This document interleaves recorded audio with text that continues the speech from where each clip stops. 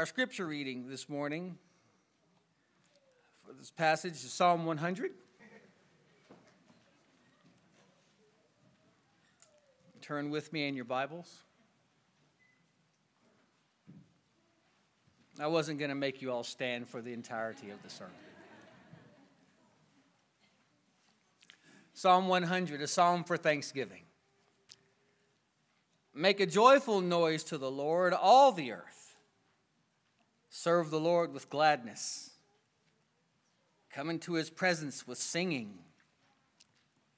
Know that the Lord, he is God. It is he who made us, and we are his. We are his people and the sheep of his pasture. Enter his gates with thanksgiving and his courts with praise. Give thanks to him. Bless his name. For the Lord is good, his steadfast love endures forever, and his faithfulness to all generations. This is the word of the Lord. Thanks be to God. It is absolutely true, given to us in love for our good. One of the most beloved and familiar tunes sung by Protestants goes by the name of the Old Hundredth. We sang it when I was here 2 weeks ago. It's based on this psalm. It was composed in 1551 by Louis Bourgeois for John Calvin's Geneva Psalter. And it was arranged by William Keith, who was a personal friend of John Knox. In fact, the melody for the Old Hundredth, the one in the Geneva Psalter, is the melody to which we sing the doxology. So as we walk through this passage, let us keep in mind that this is a song of worship. Starting in Psalm 93, David takes up the theme of the Lord as the coming king. And the 100th psalm is the doxology at the end of this motif. Psalm 93, the Lord reigns. Psalm 94, the Lord will not forsake his people. The 95th psalm, the Lord is a great God and King. Psalm 96, proclaim his majesty throughout the earth. Psalm 97, the Lord reigns over all his enemies. Psalm 98, the Lord has done wondrous things.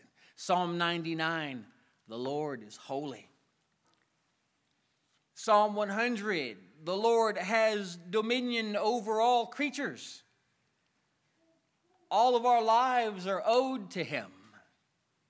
He alone is worthy of praise. He is man's creator, provider, benefactor. But you see, friends, if we're not watchful, we can find ourselves walking in entitlement and ingratitude and not even be aware. Ingratitude is sneaky. What makes this passage as relevant today as when it was written is that it beckons us to lift our gaze to the Lord and ever be mindful of his transcendent goodness. We shall examine this passage under 3 headings. First, the invitation to give thanks. Second, the obligation to give thanks. And third, the motivation to give thanks. This leads us to our first heading, the invitation to give thanks. David writes in verse 1, make a joyful noise to the Lord, all the earth. As Pastor Anderson alluded to, Psalm 100 is seen as a hymn that was sung at the gates of the temple prior to entering into it and offering peace offerings. This is alluded to in Leviticus chapter 7, verses 11 and 12. And here in Psalm 100, verse 1, the call is extended not just to the Jews entering the temple, but to all the inhabitants of the earth. As such, this is an evangelistic song, an invitation of all people from everywhere to come and to give praise to God. It's also a messianic psalm in that it looks forward to a Redeemer, a coming King in whom all the earth and all the people will delight. This is fulfilled in Christ. God only has one people, one plan of redemption for all peoples. There's not a plan of redemption for the Jews that's different from the plan of redemption for Gentiles. God only has one people, and they are those who look to Christ as their Savior. And here in verse 1, the invitation is extended to all. Anyone who will may come. I know that many of you all here today have responded to Christ's invitation to come to Him. You love the Lord, gathering with His people, hearing His word read, preached. But I would not assume that this is the case for everyone in this room. There may be someone here investigating, and to you the invitation is being extended. Don't let your sin hold you back. Jesus' blood shed on the cross is more powerful than your sin, and He will wash you and make you clean if you come to Him in faith and repentance. God is inviting us to fellowship and communion with Himself. And it doesn't matter what you've done in life, or where you've been, or what has been done to you, or what you're doing right now. The call of God is extended. In Christ, there is forgiveness, fellowship with the Father. The invitation is extended to all. Anyone, everyone may come. Because God reaches out to creatures lost in sin and invites them to Himself, offering forgiveness through the Son, this is good reason to give thanks. And this leads us to our second heading and the body of the psalm, the obligation to give thanks, verses 2 through 4. Serve the Lord with gladness. Come into His presence with singing. Know that the Lord, He is God. It is He who made us, and we are His. We are His people and the sheep of His pasture. Enter His gates with thanksgiving and His courts with praise. Give thanks to Him. Bless His name. If you follow along closely, you will see that there are 7 imperatives or obligations in verses 2 through 4 in this psalm. Make a joyful noise. Serve the Lord with gladness. Come into His presence with singing. Know that the Lord, He is God. Enter His gates with thanksgiving. Give Him thanks and bless His name. Notice with me how comprehensive our obligations to give praise to God are. They encompass our thoughts, our words, and our deeds. In verse 2, David writes to serve the Lord with gladness. Here, the psalmist declares that the service of the Lord is not to be done as if it's a hardship or an imposition, but we are to do so joyfully. In verse 3, the psalmist writes that we are to come into His presence with singing. Now, this completes the thought started in verse 1. That God has called people to Himself is in itself grounds for joy. Think about it. A holy God calls sinners to fellowship and communion with Himself. But you see, friends, it's verse 3, couched in the middle of these obligations, which is the focal point of all the obligations listed in this psalm. And what the psalmist has done is incorporated a Hebrew literary device to highlight a central thought within a passage. It's like taking steps in a ladder. Know that the Lord, He is God. What David has done in highlighting the centrality of knowing the Lord, He is God, is reminding the audience that Yahweh is their Elohim, the one who delivered them from bondage, revealed Himself on the mount, gave them His word. Now, this is rich in Old Testament Trinitarian language that I don't have time to unpack here. I'm sure Pastor Anderson will when he gets here. But what David is doing is distinguishing this God from all others. He's saying the Lord, He is God. You see, friends, creatures were made to worship, and we will worship something. The call here is for people to know there is only one true and living God, and it is He we are called to praise. David further elaborates the obligation of verse 3 by adding, "It is He who made us. We are His." Or as the old King James reads, "Not we ourselves." You see, friends, we didn't create ourselves.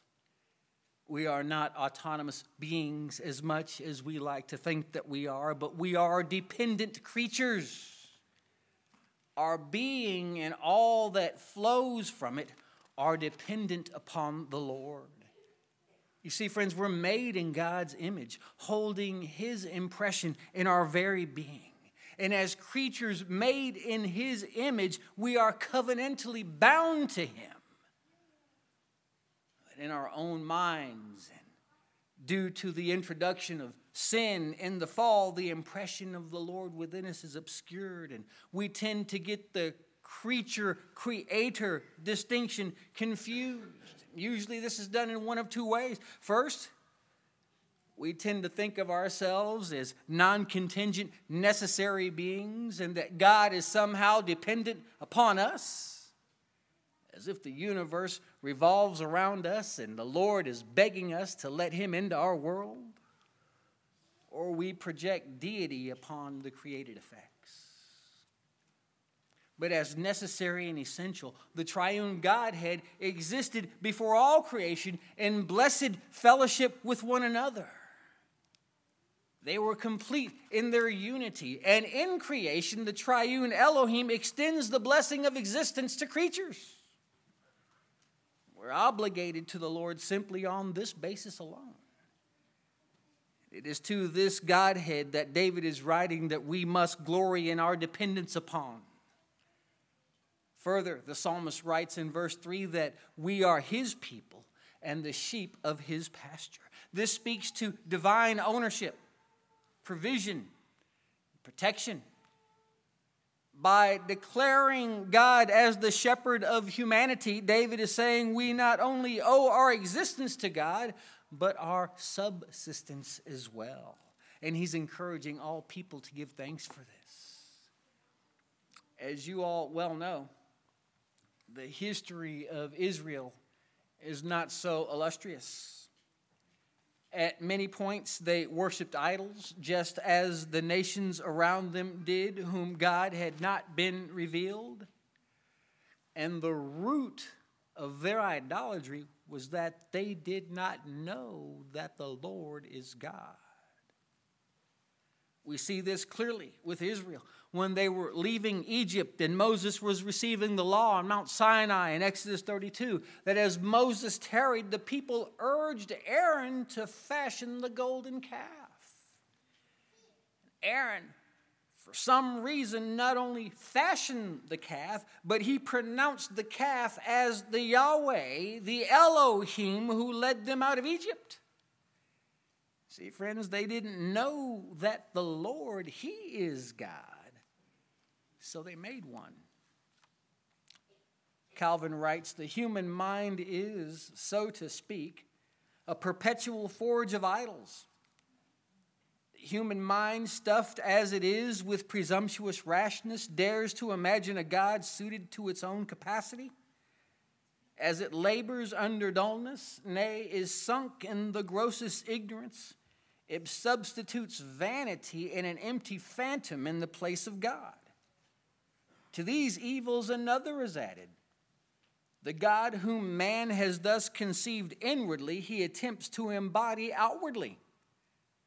The mind in this way conceives the idol, and the hand gives it birth. And daily experience shows that the flesh is always restless until it has obtained some figment like itself with which it may vainly solace itself as a representation of God. People will worship anything. Themselves, their own desires, sex, money, power, leisure, their careers, their family. The list is endless. But none of these things are worthy of worship, as they are not the source of our being. And apart from acknowledging the Lord as the one to whom worship and service is due, who is the source of our very being, we'll replace him with anything. It's easy to think that our subsistence is from our financial security, our careers, or our job, our education, anything. But when we attribute our blessedness and our subsistence to anything other than the Almighty, then what we're doing is making that thing our Elohim. Just like the Israelites at Mount Sinai with the golden calf. This leads us to our last heading. The motivation to give thanks. Verse 5. For the Lord is good, his steadfast love endures forever, and his faithfulness to all generations. Verse 5 is the reason for verses 1 through 4. David has given us the what. Now he's giving us the why. As you see, friends, obligations and motivation goes hand in hand. God isn't a taskmaster simply handing out directives, nor is he so permissive and arbitrary to where he overlooks our obligations. A significant issue with contemporary church trends is that there is a tendency to divorce the two. Focus either on our obligation, which produces moralistic legalism, or we focus on our motivation, which is nothing more than self-help and therapeutic deism. Our motivation and our obligation inform one another. And David brings this full circle in verse 5, telling us exactly why we worship and serve the Lord. Look with me here. Verse 1. Make a joyful noise. Verse 5. For the Lord is good. His steadfast love endures forever, and his faithfulness to all generations. Verse 2. Serve the Lord with gladness. For the Lord is good. His steadfast love endures forever, and his faithfulness to all generations. Come into his presence with singing. For the Lord is good. His steadfast love endures forever, and his faithfulness to all generations. Know that the Lord, he is God. For the Lord is good. His steadfast love endures forever, and his faithfulness to all generations. Enter his gates with thanksgiving. For the Lord is good. His steadfast love endures forever, and his faithfulness to all generations. Give thanks to him and bless his name, for the Lord is good. His steadfast love endures forever, and his faithfulness to all generations. So what does God's goodness have to do with joyful service?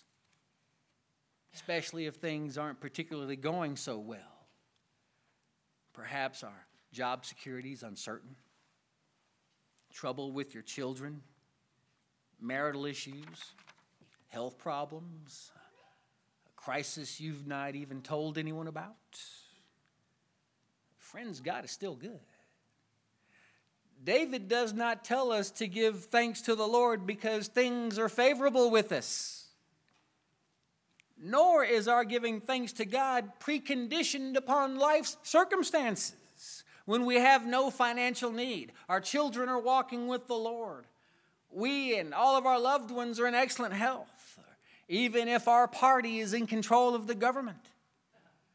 What David does is precludes all of life's circumstances regarding why we give thanks to the Lord and focuses on the only thing that matters. For the Lord is good, his steadfast love endures forever, and his faithfulness to all generations.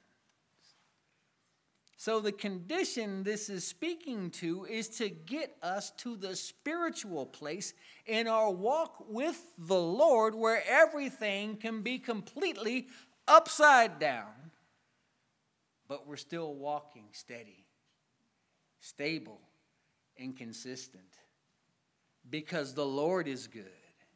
His steadfast love endures forever, and his faithfulness to all generations. You see, friends, goodness is not something that God has. It's what God is. Goodness is not a standard above God which he must strive to meet. God is the I am that I am. His characteristics and his person are identical. God is love. God is light. God is holy. Friends, the Lord has manifested his goodness to us, blessing us with existence, subsistence, his word, his spirit, and his son. To reduce God's goodness, love, and faithfulness down to what we possess or any other temporal circumstance is to do a grave injustice to the Lord. As I stated before, God's characteristics are inherent to his being. His goodness, faithfulness, and love for us transcends our temporal circumstance. His very presence with us is his manifest goodness and steadfast love. The Lord never said that if we came to him, that we would be exempt from the harsh realities of living in a fallen world. But what he did say is that no matter what happened, that he would be with us through it all. Theologian Michael Horton writes, "The attributes of God flow from his being in its infinite perfection. As we read Scripture, God has many wondrous attributes, yet we are not to think of his attributes as like ingredients of a cake. Put them all together, and that is how God is composed. The attributes flow from his essence. They describe who he is, but they are not parts of him, like gears in an engine. We cannot use our temporal circumstances to gauge whether God is good to us or not. If we do when things are good, then we'll think that God is for us, or worse, that we're deserving. When things are difficult, we'll think that God is against us. Friends, we don't praise and serve the Lord because everything is going well with us. We do it in spite of whatever is going on in our lives. God's goodness, steadfast love, and faithfulness transcends temporal, momentary hardships and difficulties. Friends, we worship and serve the Lord because he is good. In conclusion, what we have heard is the invitation of the Lord to all people to come and to worship him, the obligation of all people to come and to worship him, and the motivation for people to come and to worship him. If you're here and you have not placed your faith in Christ, I'm glad that you're here. You can speak with me or the pastor or any of the leadership here following the service. I'm sure we would love to get to know you, for you to get to know us. The Lord is inviting you to himself, and he truly is a good God. For those of us who are here who know the Lord, my prayer is that the transcendent goodness of God would be your reality. That we would worship and serve the Lord without regard to what else may be going on in our lives. You may say, that's all good and fine, preacher, but you don't know what's going on in my life right now, and it doesn't seem like God is so good. Friends, the ultimate goodness of God was expressed in that he sent his son to die for our sins. No one here has to atone for their own sin. Christ died to take away our sin, and that's the greatest gift that surpasses anything we may face in this life. This is why, regardless of what life may hold for us, we can give thanks to God. From the old 100th. All people that on earth do dwell, sing to the Lord with cheerful voice. Him serve with mirth, his praise forth tell. Come ye before him and rejoice. Know that the Lord is God indeed. Without our aid he did us make. We are his flock, he doth us feed. And for his sheep he doth us take. O enter then his gates with praise, approach with joy his courts unto. Praise, laud, and bless his name always, for it is seemly so to do. Because the Lord our God is good, his mercy is forever sure, his truth at all times firmly stood, and shall from age to age endure. Let us pray. Father, we glorify and magnify your high and holy name. We thank you for your transcendent goodness toward us. Father, you said that you'd never leave us nor forsake us, Father, that your presence abides with us, and that's not dependent upon circumstances, the things that we go through in life. But Father, as we seek to be elevated into that place where you exist, O Lord, Father, we want that reality to be our ultimate reality. That we would not be discouraged, that we would not look with the seeing of the eyes, but that we would know deep in our hearts that you abide with us. Father, give us grateful hearts. Never let us take it for granted.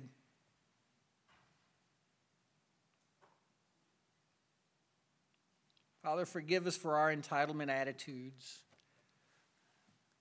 Father, as we look to you, we're ever so grateful for the work that you have done within us, the work of redemption, the work on the cross of your Son, Jesus. May we always be in awe of that. May we always be grateful. May we always be thankful. In Christ's name, amen.